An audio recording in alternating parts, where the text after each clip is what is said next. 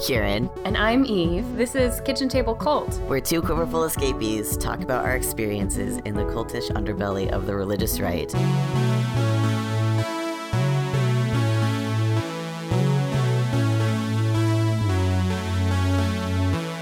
Hey, Kieran. Hey, Eve. How's it going? It's going good. It finally stopped raining, so I actually have internet for the first time in 8 days. Yay. So I'm excited. Are you warm there? Everybody on the East Coast is freezing. Sort of. I have like 5 blankets on my bed. Oh. I should be warm. Like, the weather is not objectively cold comparatively, but for California, it's cold, so. Everybody out here is just like, I want to die. It's so cold. Let's go see the eclipse and then run inside. At that point, I feel like I would just watch it from the window, be like, it's not worth the frostbite. Yesterday, we had some fun on the internet, and we're bringing in our good friend, Karis Adele. Hi, Karis. Hey. We got Yelly online last night. Who wants to start it off and talk about what we were bringing up?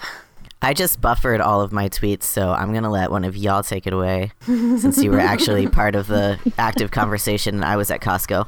You were at Costco. That's such a quiverful move. I know. It's the first time I've been to Costco in like 5 years, at least. I hate going because I'm so short that I can't. Oh my God, it's a nightmare. And so I'm just like, no, I don't go. Oh my God. But what happened on Twitter yesterday? After the MAGA boys from Kentucky got in the native tribal leader's face, during the Women's March / Native American protests that were happening, the Indigenous Peoples March, I believe, it was coinciding with the March for Life. So everybody was there. Oh, God. Chris Stroop and some others got on Twitter to talk about exposing Christian private schools. So that was really good. The hashtag, I believe, was expose Christian schools. Then Chris messaged a bunch of us last night and was like, hey, we should talk about homeschooling and use basically the same hashtag. We got going on that and just started talking about our experiences in religious homeschooling and what was wrong with that and why it was wrong and how the religion was used as a way to cover up neglect and abuse. And I think we got a pretty good response. A lot of people were really shocked, which is kind of funny to me because we've been yelling about this for years. Right. I always get surprised that people, think that this is a new story. But I'm glad that people are engaging it. Yeah, Chris, what was your experience with the hashtag yesterday? Yeah, so I did it a little bit different just because, one, I still am homeschooling a couple of my kids, and I homeschooled for years.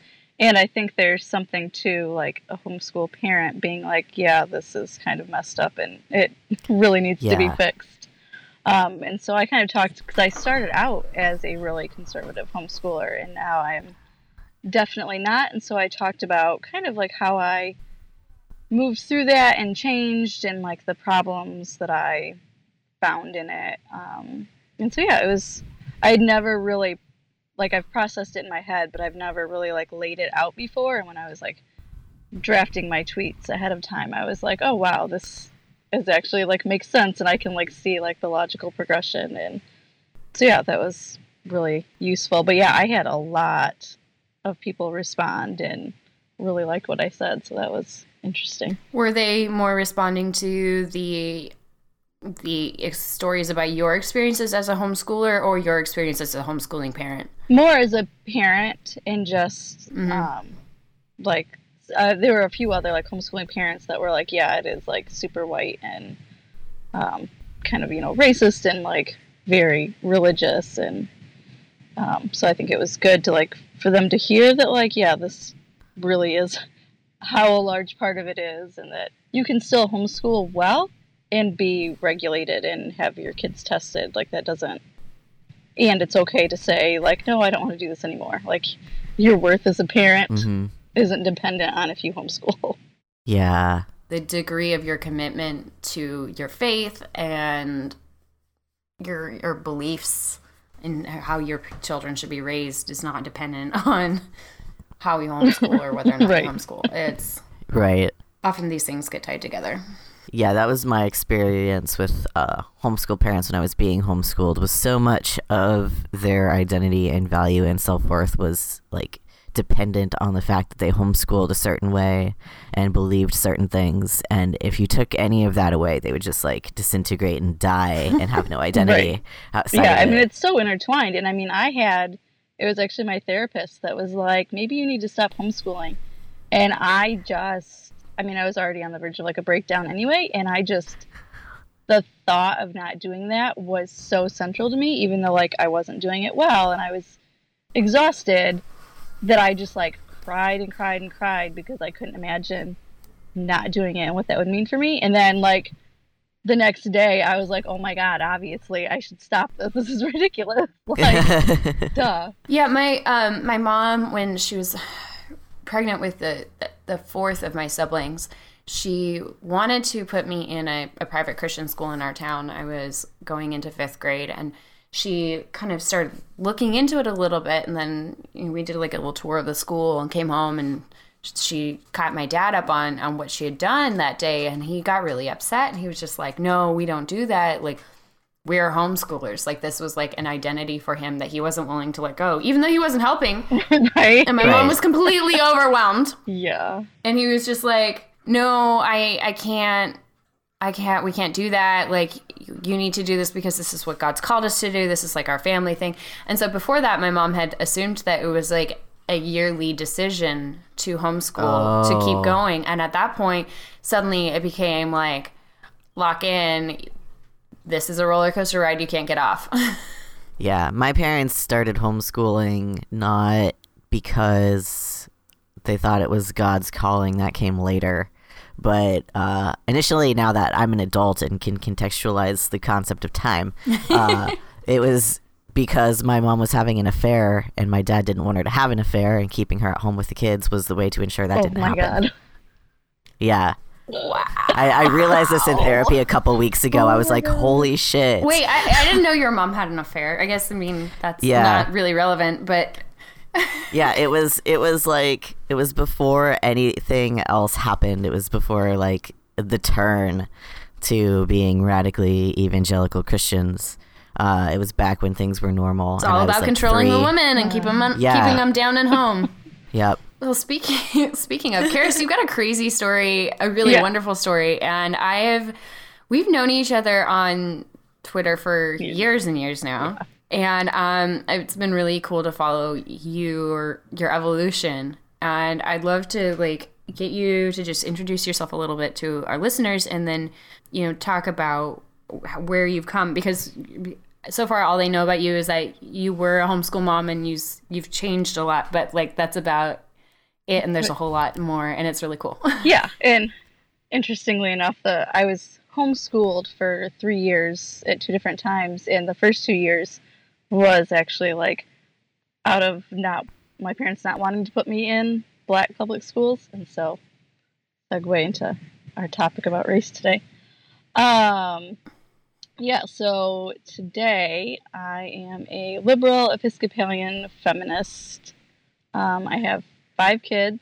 2 of them are still at home. One of them is basically at community college, and she just is her own little creative being and is taking school slowly and doesn't seem to mind. So whatever. And then I have my 13-year-old is still home. But I have 3 kids in the public schools, and they absolutely love it. I grew up in Michigan, and 5 years ago we moved to Virginia, and about 3 years ago we moved to Charlottesville. So that has all been very, very fascinating. But yeah, I grew up, I had experiences with 10 different denominations, like meaningful experiences with 10 different denominations from up until I was 30. And all of them were various forms of evangelicalism, except for 2 years at a private Lutheran school, which maybe is technically, but I don't consider it evangelical. It's Protestant. Right. they hate Catholics, so they have that in common. Good old Lutherans. Yeah. And I mean, I got trophies for memorizing the Bible and like. Did you do Awana? So I wasn't allowed to do Awana because I went to it as a kid, and we walked in, and one of the teen leaders had like blue hair, and a guy a guy had an earring, and my mom. I mean, my friend invited me. I'm like 6 years old. My friend invites me. My mom walks me in. My friend is right there. My mom sees the blue hair and the earring on the guy, and she turns around and walks me out, and I was not allowed to do Awana. And it was so embarrassing. Wow. But the Baptist church in our town had an alternative Wednesday night club program. So I did that for years, and that was so funny. So, I mean, it was essentially Awana, but yeah. the conservative appropriate version. Right. I did Awana, and it was at a Baptist church in my town, and it was so, like, looking back at the upper level stuff that were, like, based off of, you know, all their levels were designed around Native American appropriation, like, language and terms and concepts, and it was just like, wow, this is so racist. Yeah. Anyways, total sidebar, but keep going. Yeah. And so when I was, I guess, just over 30, I left evangelicalism because I realized it was making me hate everybody. I feel that. We don't like doing that. Yeah. No, it's not fun. Well, and when I was writing my notes out for this, I realized that actually Twitter was the gateway, which is probably why I love Twitter so very much. So yeah, I turned 30, and my oldest was 11, and my youngest was 4. Oh yeah, like I had all my kids by the time I was 26. So I had 5 kids under the age of 7 when I was 26. Whoa. Which was not super, That's a lot. super fun. That's Looking a lot. back, I'm like, wow. No. So I turned 30, and my youngest was 4, and so he was like out of preschool, and my oldest was 11, so she could babysit for like a half hour at a time, and it was the first time that I remember being like, oh, I can breathe. Like, I have a half hour of space, and the kids are old enough to like listen and, you know, not be like running around in toddlerhood. And so I was just kind of like, well, what do I want to do? And so I joined Twitter because this was when like Christian blogging was really a thing, and I was like, oh, I'll be a blogger. And so I, you know, created my Facebook and my website and all this stuff, and I started following people, and like I was still pretty conservative, but I was open to like more like social justice-y, like type progressive Christians. And so I was like, I think this was like when Rob Bell was big, and so like I was reading Velvet Elvis and all that kind of stuff, and was like willing to question religious things. And all of the progressive Christians that like I was knowing and following also happened to be Democrat, and so I was like, well, this is kind of interesting, but okay, whatever. Was it, so you grew up assuming that like Republicans, right? Oh yeah. I created my own bumper stickers during the Fred Thompson campaign, like, and looking back now, I'm like, oh my god, he like campaigned on states' rights, and I was like, this is so great. And I'm like, god. No, wow, like, wow. I like had Hillary Clinton had that thing about the vast right-wing conspiracy, and I like created. Oh my god, I remember that. I like had like used to be able to create like little buttons like on like message boards, like basically like bumper stickers, like, you know, under your. Oh yeah, back when Facebook I remember had that. those. Right, and just like on different message boards, you could do all these things, and so I remember creating one that was like a proud member of the vast right-wing conspiracy. So I mean, I was like, I also had one of those. I made myself one. I remember that. So yeah, so like meeting like Christians that were Democrats was like, wow, this is new and interesting, but okay, like I kind of have this. Do you even count? Right. Leaving the conservative, I was like, okay, this is okay. And then I realized, and so like for a period of like a couple years, like I was kind of still in the evangelical church, but like kind of blogging. It would start out more like about my family and my mom and all this stuff, but it kind of turned towards religion. Well, because you were processing whether or not you needed to cut your mom off. Right. And a lot of that was tied into church stuff and like just weird church things I'd learned, and like, you know, getting pregnant at 18 or 19, unmarried, like did a number on me, and dealing with that kind of trauma. And I realized I was being actively taught by like my church and all the church environments I had, being actively taught to hate these people that I was like becoming like getting to know and understand. And so they would like talk about how Democrats are the devil and blah, blah, blah. And I'm like, but I know them and they're not.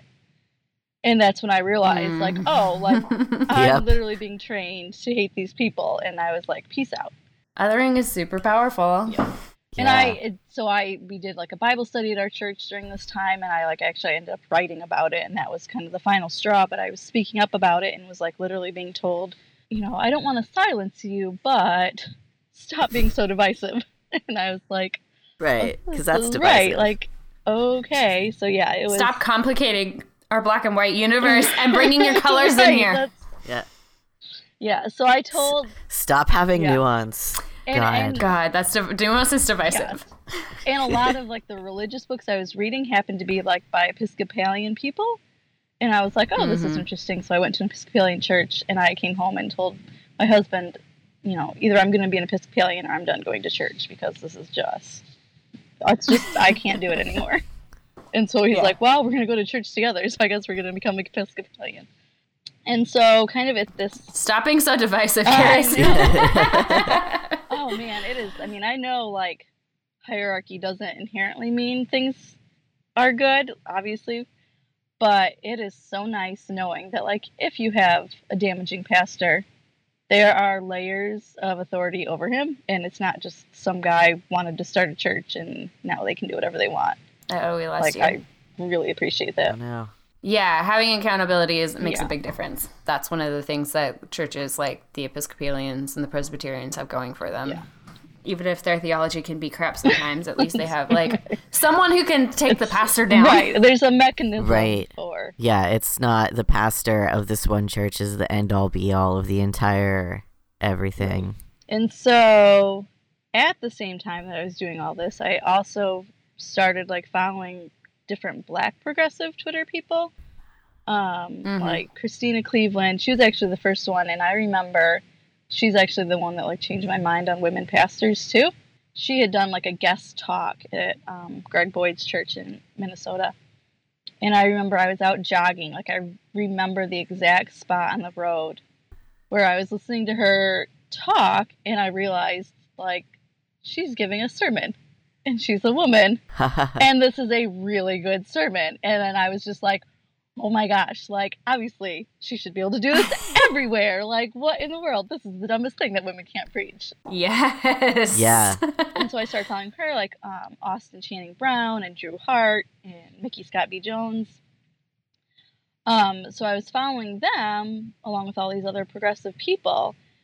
And what I noticed, and it was super strange, is that like I agreed and respected them on like what they said about faith and like social justice, but they all also just kept saying that racism was real and was a thing. And I was just like, I don't get it. Like, they're all saying it, they won't stop saying it, but they're wrong. And it was just, but I was finally was like, okay, well, I respect them enough as people. What if they're right? And so then I was like, well, you know, I'm willing to investigate this, but obviously, like, they're not right. And then, you know, you read, like, one book, and you're like, holy shit, they're right. Like, oh my gosh. Like, well, and we get raised in these circles where we're insulated from it if you're white, in ways that, like, you're not only taught that it doesn't exist, but you are, the way you are taught to see the world creates massive blind spots. So it becomes very difficult to see it until someone like basically turns the lights on and starts showing you the room. Right. And I think one of the reasons like that I very, very quickly, like I think I only read like half of the new Jim Crow and was like, oh yeah, was because of my experiences growing up. So up until I was 10, I actually lived in the inner city, and we were like the only white family on the block, and it was, you know, the 1980s and basically like the ghetto. But I was having all of these experiences that were just general like Black culture experiences, and like obviously it didn't shape me because I was outside of it, but I kind of had. Can I ask a quick question? Yeah. So I have come to understand that using the term ghetto is a stigmatized way of looking at those impoverished communities in the inner city. Yes. Is that something that you were you taught growing up that you grew up in the ghetto? Yes, as and so like a way of like being like we got better than that, or is this like? So that was I wouldn't call it that now, but like that's what it felt like growing up in it, and that's kind of like the perception that I had and that was put on me, and just was the stigma of it of like we don't belong here, we're better than this, and so like I mean we lived like a block away from the high school, and they would like the marching band would come by like all the time, and we would like ride our bikes down and like watch them practice, and like I grew up thinking like, oh, that's just what schools do. And then when Lemonade came out and there was this whole thing about how marching bands are like really important to like Black culture, I was just like, oh, like that's cool. And I just like it didn't have the same meaning for me growing up, but like I saw that and like I mean I went to a private school for a couple years, and so I had Black friends, and I would like spend the night at their house, and like we had neighbors, and like I mean I'm sure I said like terrible, like just really ignorant things when I was a kid, but like I remember like asking them about their hair and their mom putting stuff in it and braiding it, and like why do you have to put cream in your hair, but like it was fascinating to me because it was a different culture, and not to me it wasn't bad because it was different, it was just cool because it was different.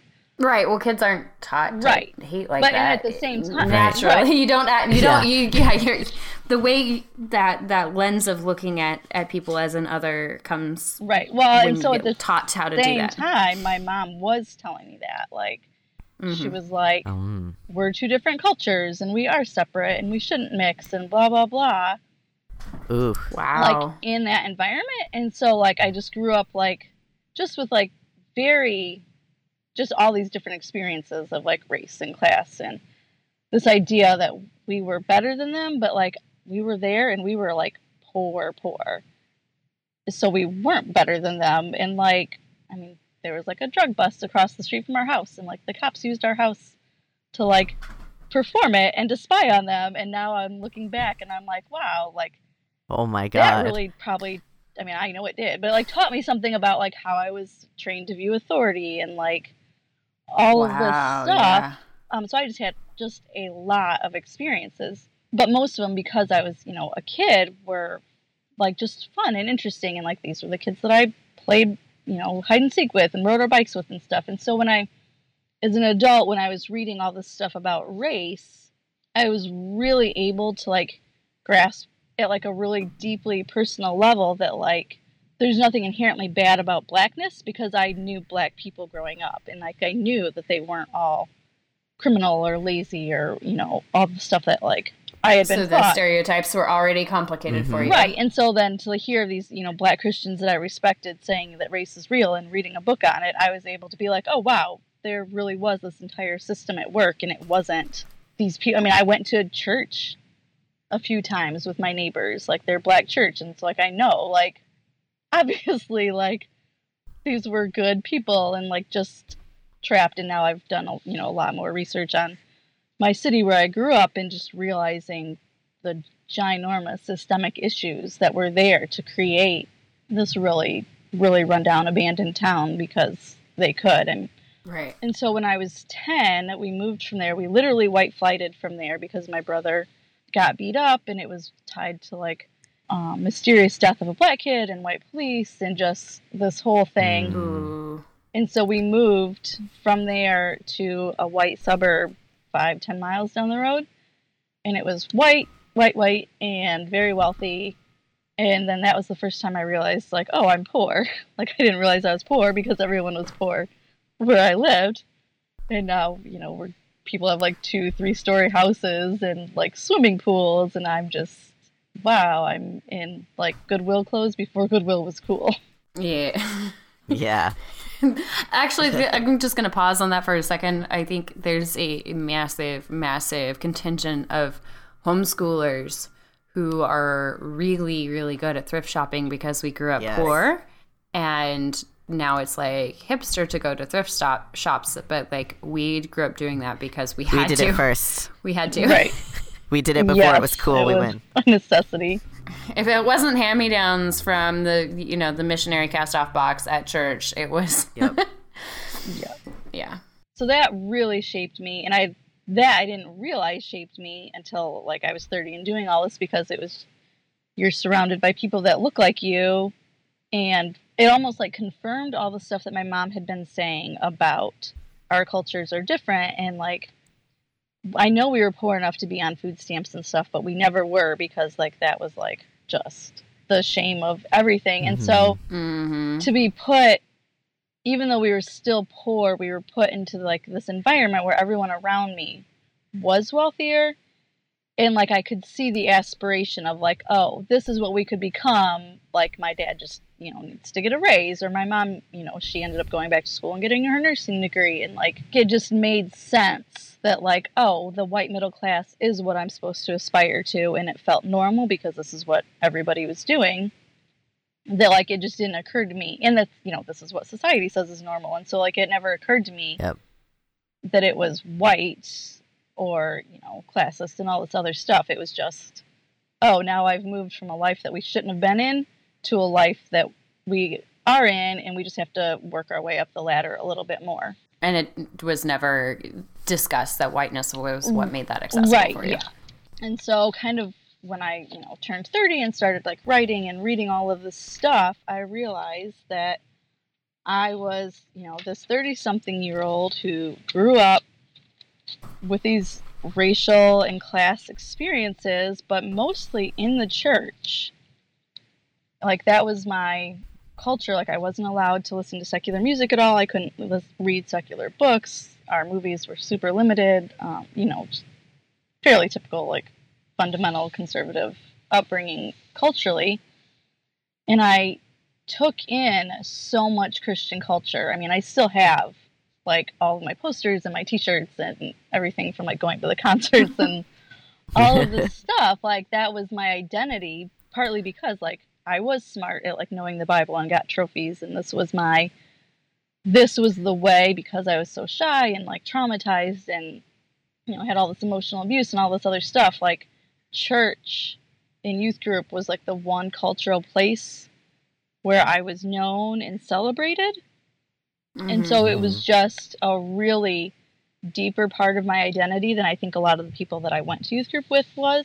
And so I'm, looking back at my life and realizing that this is how I grew up. And yet, in the North, in Michigan, and yet somehow I've turned out to be not only like racist, but also like viewed like like I love history. So I like always read a lot about like the Civil War and stuff, and like viewed the South as this tragic history, and like that Lee was this poor Christian hero, right, this poor guy who just loved his homeland. Right, like that's all. I read everything like kid-wise about like the founding fathers. I grew up, very American kind of. Well, and it's a very those books are super whitewashed history, like revisionist history. Yeah, and just I'm looking at like, how did I turn out to be like have all these opinions and beliefs, and that they affected how I voted. And like that was what I realized too, like all of this was intentional to turn me into a specific kind of person. What was that specific kind of person? A Republican voting, proud member of the vast right-wing conspiracy who, ties to the church and gets us where we are today. And so it was but realizing like that is really destructive to so many people groups. I mean, destructive to anybody who's not middle class and white. And so like the past few years has really been like examining how that happened and undoing all of that in myself and like the biases that I have, and also how do I not pass that on to my kids. So you were there for the Unite the Right rally in Charlottesville. Yeah. Why don't you talk about your experiences there? And then I'd love to have you close out with like giving our listeners like a 101 of where to start if they want to do the same work that you've been doing with excavating their own, systemic white supremacy and ingrained racism. One of the things I've realized over the last couple of years is I am not an activist. I definitely am more a writer and researcher. But all of this whiteness is done in the name of white womanhood, like white supremacy, like its premise is to uphold this, fragile white womanhood. And so it's a mythology. Right, It's a very it's southern. It's a very southern mythology of the like the virginity complex of like white women are these China dolls to be protected. Yeah, it's crap, but it's also like, okay, not in my name. Like I can't let you do this like for me and not like say something because. So we had lived in Charlottesville for a year and a half when the August 11th and 12th stuff happened. And so like out of that, like I was like, well, there are times when even if I'm not an activist, there's times when like white people really need to put their bodies on the line. And so I went down. I went down with some friends, so like I wasn't alone. And the experience, I was there Friday night and Saturday.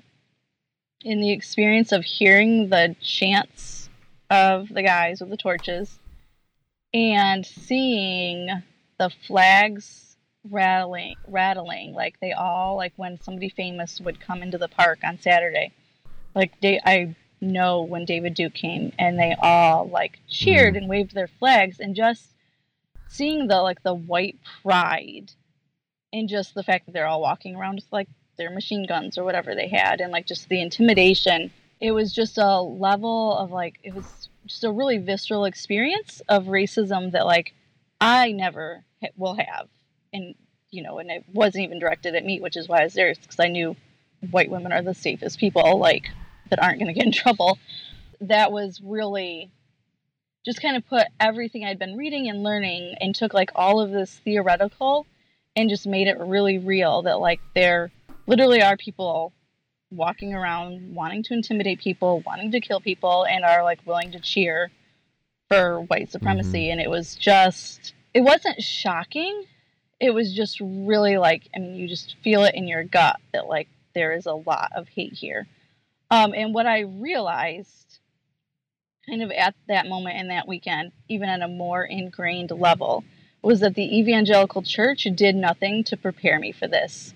Like, I had no answer for, like, responding to white supremacy or white hate because I was never trained that it existed. Because the evangelical church protects it and reinforces it. Right, you were only trained to uplift it. The heart of the evangelical church is whiteness, whether they want to admit it or not. It is. And so that, I mean, I was already in the process of going back to school, but that, I think, really solidified for me that I want to examine how my evangelical culture formed me in the way of whiteness and just the tools that it uses and how it does it mostly unconsciously, that you don't even know it, but it's there and it's intentional. So yeah, I'm at UVA and my degree is in American Studies, but the official title of like my major is American Studies, Evangelicals and the Cultural Power of Whiteness. So I am determined to dig all that shit up and blow it up. Wow. Good. Yes, we need more of this. Yeah. We need more white women doing this work to understand what the fuck we've done to ourselves and to right. others. And there's always like one of the things I'm like realizing is like as soon as you start digging, things are way worse than you could have ever imagined. Yep. And there's like always more. And like I was just with the stuff this weekend, like I realized I'm like not following that many Native American people, and so like this morning I was following more, and just like there's always, I mean, because of my personal experience and how I've grown up is really focused on like anti-blackness and white supremacy, but like white supremacy touches like every minority group, and like everything. You can never stop unlearning what you've learned and like relearning things. So for our listeners, how would you recommend that they start in this process? Because this is important work that we all need to be doing to excavate our own racism and try to disarm it. I mean, my personal thing is, reading and following people, just because like learning the knowledge is my personality style. But I know Austin Channing Brown's new book, I'm Still Here, is really good. I mean, even like the new Jim Crow, or Morgan Jerkins had a book of essays that came out last year, and it was amazing.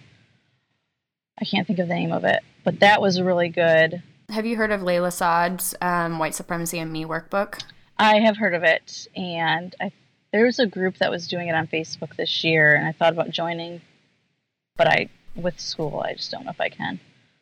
But I think that looks really good. I've heard really good things about it. Gosh, what else is there? Usually, like, I literally will, like, follow somebody on Twitter, and if you look, there's, like, you know, constant threads of, like, these are the other people you should be following. It's not terribly difficult. Basically, just trying to listen outside of your normal circles and listen outside of your comfort zone. Right. I mean, you can Google, like, the PDF that Kimberly Crenshaw wrote about intersectionality. She's got a new book coming out this year. I had heard something like that from somebody, which is really cool. and it's about intersectionality. Cool. I'm really excited. Ooh. But somebody has, like, the PDF of, like, Unpacking the Knapsack and, like, the White Fragility book.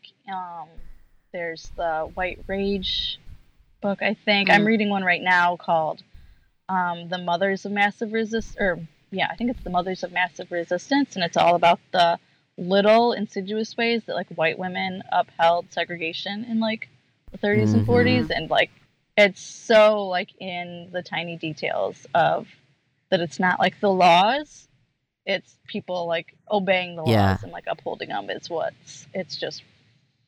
just unbelievable. It's systemic and Right. everywhere. Like, it's ridiculous. It's really important to understand those things and to, like, learn how to see it. I mean, it's just learning how to pay attention to the things that you've been trained to ignore your entire life is really it's one of those things that's, like, hard on the ego because it makes you realize that you've been really self-absorbed and are bad at paying attention to things that are outside of what immediately affects you. And that's humbling, but it's really important to get past that ego fragility to But and there do the work. Yeah. There also is something that I found too to, like, it's kind of a relief to be like, I don't know this. And it's okay, and I can just go learn it. Like, I don't have to be the expert, and like it feels really nice to not feel like I have to, like, one up Black people with, like, how much I know or whatever, because, like, I'm never gonna know as much as them or have the experiences that they do. And it's like, I can see how it can be hard, and I mean, sometimes it is, but it also there is, like, this sense of relief and just, like, I'm just here to learn and to work on myself and not to, like, have to worry about, like, leading other people or that kind of a thing. Yeah, it's not your job, Right. not your place. Yeah. Well, thank you for joining us. Karen, do you have any other questions you want to ask Karis? Or anything else you want to add? What got you past the, like, resistance of working on yourself and realizing, oh, I'm part of this? How did you overcome that to continue to learn things? Because I feel like that's something that stops a lot of people is, like, feeling really guilty about upholding the system. They had no idea, and then they're like, I'm just done. I can't deal with having that, and so they just stop. What got you past that? So there's two things. One was it was actually, like, really, really quickly into reading the new Jim Crow. Like, I think I was maybe a quarter of the way through it, and it was awful. It's just so bad. It's so depressing. It's so awful. And I remember reading it, and I wanted to stop and, like, throw the book across the room and just be like, I'm not doing this. But she was talking about stuff in the past, and I was like, this has already happened. This is already going on. Like, there's nothing I can do about it, but I can learn.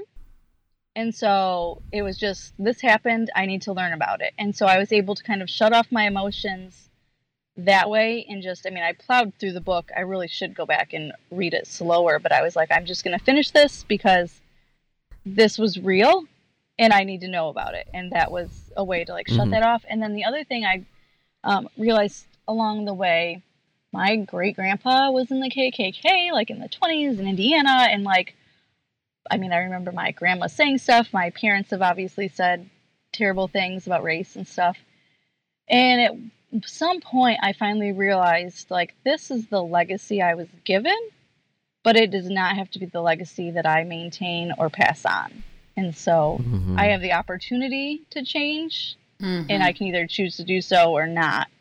Yeah, I think that's a lot of our motivation for doing this podcast and for doing a change and the work on ourselves that we've been doing has been just like the cycle stops here. Like we cannot let this keep going. It has dominated so many generations. The more I study and the more I learn, and I'm especially now that I'm taking like all of these like really in-depth race classes with like really like well-educated Black professors and all of this stuff, I'm realizing like I'm never going to know it all. Like it's just impossible. I'm never going to have the experiences they do. And so like my goal isn't to be like an expert on race or to know all of the things. It's to just keep learning and knowing as much as I can, and just, you know, there's no end goal of like mastering it. It's just, okay, it's a new day and I can learn one more thing. Yeah, once you realize that like being a student is a lifelong commitment, and being humble is a lifelong commitment, it just comes together. Yeah. Thank you for doing that work, and thank you for sharing it with people on Twitter. One of the you've put together some really good Twitter threads, and we'll try to link to those in the podcast notes when we put this up. Is there anything else you want to plug for people to find you or support your work? I don't think so. I mean, I have a website, but I don't use it very often right now. I put stuff up on Medium every once in a while. But, you know, Facebook, Instagram, Twitter, just me. What's your handle on the Twitters? It's just Carisadel. Carisadel. Thank you so much for joining us thanks today. for talking. Yep, yeah, thanks for, this was fun. I'm glad we got to do this. Thank you for joining us today. The music you hear in this episode is Janet by the Heavens from their album Love Songs. If you want to support the podcast through our Patreon, ask us a question, or follow us on Twitter, you can check out our website at kitchentablecult.com. And big thanks to Aaron Bechtel, as always, for producing these episodes. We love you, Aaron. We love you, Aaron. Bye. Bye.